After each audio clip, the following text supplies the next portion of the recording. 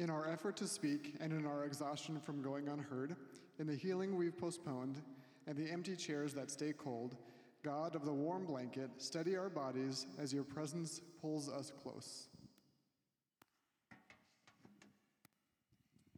When our drapes are closed and our screens are lit, God our name will pull us into the arms of where we discover the cleansing of embrace of you. We light a candle tonight for peace, the dream of it and the struggle for it as we hold the hand of those who hold our hearts. God of peace, give us the courage to take in your cure and the clarity to see that there can be no peace for anyone until there is peace for everyone. Together we say, we light this candle for peace. May we rise up together with all and for all. Hey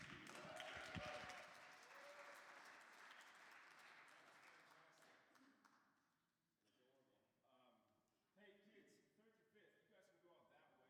Nope, and you were messing up. I was focusing so hard too. 3rd through 5th, you can go out that way. And then kindergarten through 2nd, go out this way. We good? Is that all the children? Pre-K. Wow, okay. Quite the fumble. Twice in a row. Hey, good evening, everybody. My name is Matt Moberg. I am one of the people that serve in this community. And I am... Nelly, do you want me? Did you want Matt? I can help if you want it.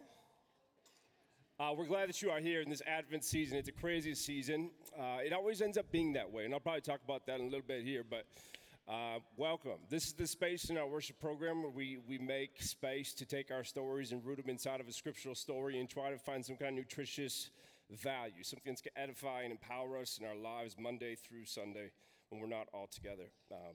Before we do that, though, in the off chance that, it's not a very helpful sermon at all, Matt, what I do want you to know, what I want you to walk out of this room with at least is the awareness, the felt reality that who you are is more important than what you do, even if what you do gets more attention than who you are. We sit in that truth that the song that Maggie led us in, Beloved You Belong, echoes throughout our lives day in, day out. We do not forget that. That's part of our Christian conviction is we are committed to reminding ourselves that, to reminding one another that. Now, we are going to talk about peace. I'm going to try to be an adult tonight and stay on my stool and not wander and keep my hands to myself. Most people just think these things in their head, but I shared it because I love you guys, okay? So in accordance with the candle and the reading we just did on this night, we are going to talk about peace, this hallmark, this highlight that always comes with the Christmas season where we join the angels that broke over the skies while lowly shepherds were in the hills, and they say, glory to God in the highest. And on earth, peace among those with whom he is pleased. That's how the story goes. Is that how the story's going? I mean, like personally, geopolitically. Because if I look to my left and I look to my right and I look high and I look low, if I go to Gaza or I look to the grocery store the other day when it was crazy, or Ukraine or your house, or the mirror, when you deal with that gap between the me I am and the me I aspire to be. Is that how it's actually working out in your lives? Because it makes me go, peace doesn't seem very palpable to me. Is God not pleased by anybody? Angels broke up in the sky and they said, peace on earth to those whom God is well pleased by. Typically when we talk about peace, and we've scattered this kind of message throughout many series that we've done. My mind goes, when we talk about peace, to the evasive realities of peace geopolitically, conflict, tribalism, fundamentalism, all those things. But I'm not going to go there tonight because in the past 14 days, I think I've had 18 different meetings with different individuals, and there's been people in coffee shops, in parking lots, AA meetings, funeral parlors, FaceTimes in the middle of the night. My crazy 5th grade basketball team today that lost to Hudson by 42 points. Bunch of Beinlich blood on that team. I don't know what was happening. Didn't feel good. Not much peace happening there either. What I've concluded, though, throughout these 18 games in 14 days, or 18 meetings in the past 14 days, is you guys are a hot mess. I think everyone is so stressed out right now. There's not a lot of conversations. People are like, can we get some time just so I can share how peaceful I've been? Like how easy and smooth sailing it's all been for me. No. I mean, it's like even last night, my wife and I, we're going to a party and we just started not hitting. It was like, oh, okay, and miscommunication, and it got weird, then it got better, then probably got weird again, and after I say this out loud to you, it'll probably get weird even more. So I don't really know how it's all gonna shake out, but my point being is that like again and again, people that I run into, people that I have these conversations with, everyone seems to be stressed. And when I asked somebody about it the other day, they said, kind of par for the course with the season that we're in. Like, happy birthday, Jesus. In honor of you, we created chaos and commercialism that is driving us all insane. Thanks for being born. That's how it feels again and again in this season right now. And so I want to just check in with you all, and I want you to be honest with me in you right now. Just you right now. The things that you came into this room with, the things you tried to leave behind, but they're inevitably caught up inside. How are you doing? Like, how is your stress level today? If the scale of like 1 to 10, where would you put it at? 10 being like, I'm done. I'm gassed. I'm exhausted. I'm frustrated. The thing that was supposed to happen didn't end up happening. Or like 2 is like, I'm 83 years old and I realize the crap a lot of people care about, I don't have to care about anymore, so I'm good. Where are you at? Put some fingers in the air. Just give me like, if you're brave enough. Let me know. Are you 1, 2, 3, 4, or somewhere in the 5 to 10 range? How are you guys doing? Yeah. I see 4s and 5s and 3s, 6s, 5s, yeah. So it's real, it's there. Follow-up question is this, and do me a favor, will you just close your eyes for a second and take a deep breath. Now with your eyes closed, I want you to get on the forefront of your mind the thing that is the greatest source of stress in your life at this very moment. And you better not be picturing me, or we will start excommunicating people immediately after the service. Just take a moment. What is the greatest single source of stress? What jumps out to you? Now open your eyes and hold that for a moment. I read this article the other day, and they talked about how we all have unique burdens that we all carry. Everyone's got their own battle. We all have different things. They have different implications, different kind of roadblocks that stand between us and peace, as we perceive it at least. But this writer of the article said, you know, as unique as all of our burdens are, you could actually kind of categorize them in 4 different places. Many different burdens, but they all come from one of these 4 different categories. So the writer says, and I think it's true. It comes from either place, pace, problem, or person. The single thing that you just brought to the forefront of your mind, where does that come from? Which one does your one call home? Is it a place? Might even be this place, coming back to church. Maybe it's been a minute since you've been to church. Maybe you had a terrible experience at church and you don't want to darken the doors of a church again, and yet your friend brought you here and you don't know how to get out because the guy up front keeps talking and there's no clear exit plan. Maybe it's going back to a Christmas like family table that you no longer feel safe at. Maybe it's showing up to the office tomorrow, the school tomorrow. What about pace? Everybody I ask, and I am probably the worst at this. How you doing? What do people say? Busy. I'm busy. So busy. Busy. Everyone. And I don't even know, like, if I say like I'm good, in my ADHD mind, I'm like, well, I'm also like not all good, like have problems.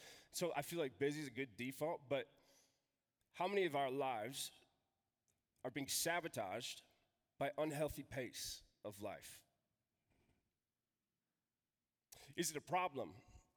You know, maybe it's, you have no money. Maybe it's, you have a lot of money, more problems, is how the Gospel of Puff Daddy said. Maybe your problem is something in your body. Maybe your problem is an addiction. Maybe your problem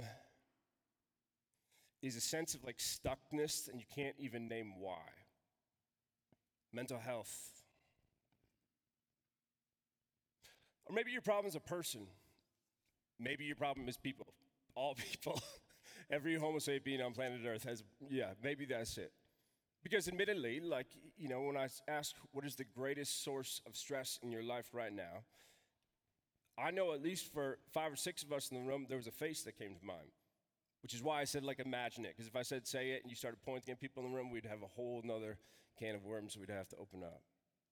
So maybe it's place, maybe it's pace, maybe it's problem, maybe it's person. And yet Christmas comes around every year with a promise of peace to confront these areas of stress. Christmas comes around and says, peace on earth, on those whom God's favor rests, which, as we say every Sunday, is all of us. There's a story, one of the Christmas story is old man Zechariah. He's the high priest at the temple. He's dad to be born John the Baptist, the wild man we talked about earlier, remarked this fall. Story goes that Zach is married to a woman named Elizabeth, and they're kind of like echoes of Abraham and Sarah. They're getting very old in age, and they don't have any kids. So they've been hitting like the prayer chain at church. They've been doing everything they can. They're fasting. They're going to temple on the regular. They're always on their knees saying, God, will you please give us a baby? But they probably hadn't done that for a couple decades now because they're very old. Their bodies can't do that anymore. But somewhere in the back of the mind, that prayer still exists. And so one day, Zechariah has been charged, tasked with going to the temple to do his priestly duties. When he steps into the dark room all by his lonesome, there's an angel that he encounters inside. Angel says, good news. The prayer that you used to pray, that you sometimes pray still, it's going to happen. Elizabeth is going to get pregnant. Elizabeth will have a son, and you are to call him John. Now, naturally, if you are a priest or any kind of person, you step into a room where an angel meets you there, you're terrified. He's stressed out. He starts talking like, well, how am I going to know if this actually is what happens? How do I know if this is going to play it out? Like, is there any proof, any evidence at hand you could suggest that might get over my hump of disbelief right now? And angel says, I'd rather you just don't talk for a little while. Makes the man go mute. He walks out of the room, and people are kind of shook by the sight of him because he cannot explain what he just saw. His mouth is moving, but no noise is coming out. And they come to realize, like, he's had some kind of revelation, some kind of vision in there, don't know why. But the vision comes to pass. The vision comes to pass. Elizabeth has baby John. And then Zechariah opens his mouth. His tongue is loose, and he praises God, and he prophesies over his son. And I want you to listen to these words, because when we talk about peace, when we talk about how do we expect our experience of peace to be in a time of chaos and stress, listen to what Zechariah, who's been quiet for months now, comes out and says. Blessed be the Lord, God of Israel, for he has visited and redeemed his people, and he has raised up a horn of salvation for us in the house of his servant David. Pause. How is peace going to happen now? Pay attention. He says, next part, as he spoke by the mouth of his holy prophets from of old, that we should be saved from our enemies and from the hand of everybody who hates us. So Zechariah comes out and he said, this is good news. Peace is going to come. God is finally going to set us free. How we're going to get to peace and safety and assurance and some kind of stability in this chaotic world, we're going to lose our problems. He says, like, if our problems can go, then peace can come. If all the things that are bothering us, if we get some space between whatever is inconvenient or not exactly in line with my preferences, we're going to be all right, because that will make space then for peace to come. That's not exactly how it works, though, is it? I'm not going to tell you, I have a daily dosage of 3 different children in my house, and I love them all, the most important people in my life. But in the past 5 years, I could not tell you if I've ever had peace. At least not in this idea of like complete stillness, calm, no problems whatsoever. So when I read these words and that word jumps out, Zechariah, what do you mean when you say that God comes to save us from the things that are at us? How does that actually shake out? For so many years, and this is such a common refrain, for others of you in AA, you might recognize this conversation, but for a long time, we tend to have this way of thinking and framing up the world where we think, if I can just arrange my life, set it all up, so all the wrinkles are gone. So the things that stress me out, sometimes it's the snow, sometimes it's kids, sometimes it's the Vikings, sometimes it's my schedule, sometimes whatever it might be, money, whatever the thing. If I can figure that out, then I can actually find peace. But the problem is, and this is why it's important that we understand where is our source of stress if we're actually trying to find reality of peace, is whatever you determine to be the greatest source of stress in your life is going to dictate where you're going to look for peace. If peace is only on the other side of me getting some cash, then I can't have peace until I get that cash. If peace is my kids going crazy, then peace is not possible until my kids calm down. If peace is not going to actually arrive until the house is spick and span and those fingerprints are painted over, then peace is still out there somewhere. It's not here right now. It's a myth. And to cope with that myth, we develop different coping mechanisms, different ways to numb the pain and the disturbance of, like, I can't have peace because there's always something going on. There's always some kind of problem that's interfering with what I want the most. It's always out there. But here's one of the things I've learned over the years is this is why so many people who are sitting at the top rung of the ladder, they're so depressed. Not everyone, but so many people are. Because what they figured was, what we would all figure would be, is if you get enough cash, you can buy enough comfort, provide yourself with enough conveniences, and there'll be nothing that's going to interrupt your peace anymore. But then they get there, and they have the cash, and they do have more comfort, and there is a lot of conveniences, but why are they still so depressed? It's a unique kind of depression when you get to the top rung of the ladder and find out the ladder is leaning against the wrong wall.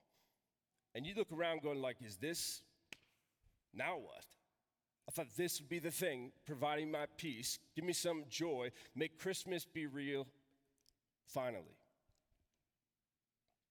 Zechariah has a shift in this. He goes from this place of peace is when our problems are removed to this other place where it says peace can come while the problems are still here. At the end of his prophetic word over his baby boy John, he says, because of the tender mercy of our God, whereby the sunrise shall visit us from on high, to give light to those who sit in darkness and in the shadow of death, to guide our feet into the way of peace. Light, joy, gift, God breaks in not just to those who are camping out on beaches in Maui or behind gated communities. He says to give light to those who are still sitting in the presence of darkness, who are still have a shadow of death hanging over their head. So again, think about your greatest source of stress that's occupying your spirit as you sit inside of this space. Is it possible that God's peace is not the kind of peace that happens when problems are removed, but that it can happen right now? It's accessible. It's here.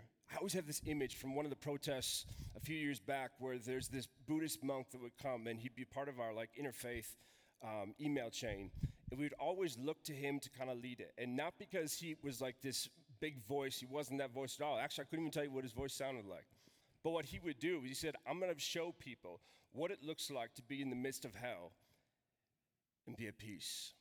I'm going to be a benevolent presence of peace in this space. And he would walk around while things are being thrown and people are shouting and there's threats being made and it's painful and it's hard and it's ugly and it's important and it's intense.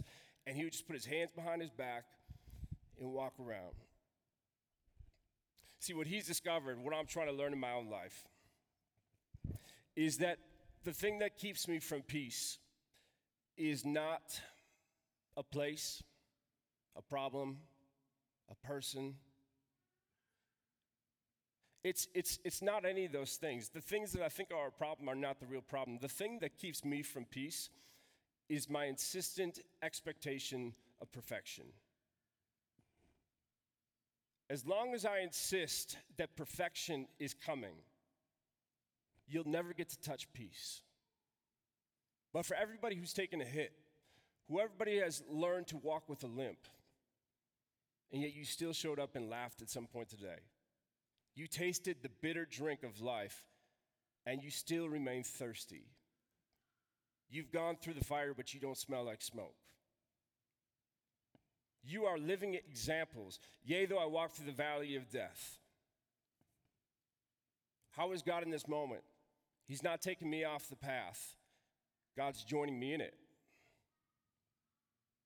This is our prayer. This is what we believe, peace to be possible for each and every one of us. And this is why we want to support peacemakers who are actually embodying this call in their lives and doing powerful work where they are. We have friends, Milad and Manar, who live in Bethlehem. They started this organization called the House of Hope, where right now they're being bankrupt. They have this beautiful vision of this school. They're raising up all these young Palestinian kids, and they're giving them they're teaching them about peacemaking. They're teaching them about character. They're thinking about community, how to actually be in each other's corner and treat people with respect, despite any difference you may or may not have. They're doing all this beautiful work, and they're being bankrupt because they're Palestinians. Churches that were in their corners before have dropped like flies. And so that will not be the same for us. House of Hope, Bethlehem, they will be our sole Christmas offering recipient this year. And we're going to keep talking about them until we get to Christmas Eve, because their work matters. We need people who know how to access peace in Gaza, in grocery stores, in houses, in strife. We need people who know that peace is possible, even when peace feels so far away. Will you pray with me? Jesus, you are good, you are God, and we are grateful, God, for the different ways that you have loved us, for your arrival, God, for the way that you interrupt our stress and chaos and instability. And you say peace on earth, which is different than saying go find some peace in earth. The peace comes from you, so we don't need to get it from anybody else. Let that be a consistent reminder in our lives. In Christ's name we pray. Amen. Thanks, Matt. What a beautiful message. Because I sat there shaking my head that, I'm not really feeling a lot of peace right now. And isn't it ironic that during this season when we're preparing and getting ready for the birth of Jesus, that probably one of the busiest times of the year, where that peace feels elusive. But we've also got to walk alongside and witness a lot of people who've been through a lot of really hard things and have continued to find a peace beyond understanding, a peace beyond us. And it's a gift when you witness it, because we know it's from the divine. When Matt was talking, I was thinking about Jesus, this Jesus we follow, this Jesus that we say, we're going to practice your ways, we're going to be peacemakers. This Jesus who was with his disciples and said, my peace I leave you, my peace I give you, and I do not give to you like the world gives. And that's what we have to remember. Matt's right. It's not a peace that everything's in the right order, in the right place, and all things are good. This is a different kind of peace. This peacemaker sat at a table with his brothers, and they broke bread. And he said, this is my body broken for you.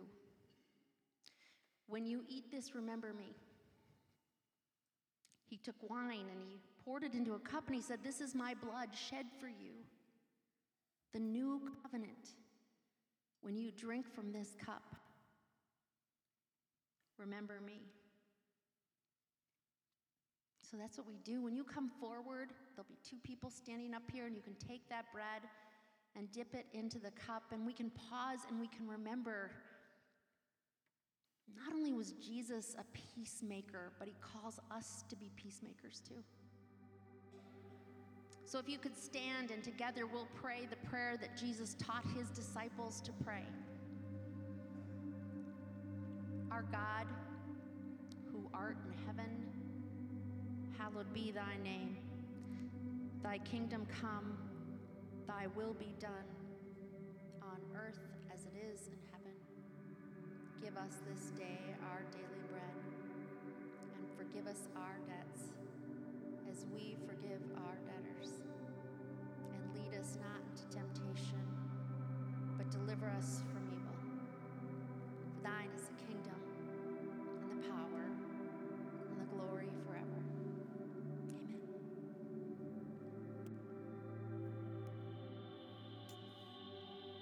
strikes me, I didn't think about this until this moment, but we sing glory to God in the highest, the words of the angels over the shepherds at night. We should have known that this is what peace looks like. When you recognize that they announced the good news of peace over a baby who's being born, and that birth will compel a genocide from a government. Peace on earth. If peace is only possible when the problems have gone away, then the Prince of Peace had no peace in his life. Every corner he turned, there was no peace because there was always problems. And yet he carried himself with the kingdom of God within, so he didn't have to go after kingdoms around him to find his peace. May the same be true for us. If you're smelling that aroma, it is good. If you didn't get to go outside and go to the bathroom or make any moves out in the hall quite yet, you're going to want to welcome that all the way in because it's beautiful. So come, grab a seat, get at a table, make some friends, enjoy some soup. Let's be together. Before we close, would you close your eyes? Would you hold out your hands? Would you receive these words from the heart of God directly to you whom his favor rests upon? Friends, no matter who you are or what you've done, who you love or what you've lost, where you've gone or the places that you've stayed, please know that there will always be a seat here for you at the table because you are a beloved child of God. And beloved, you belong. We'll see you at the table.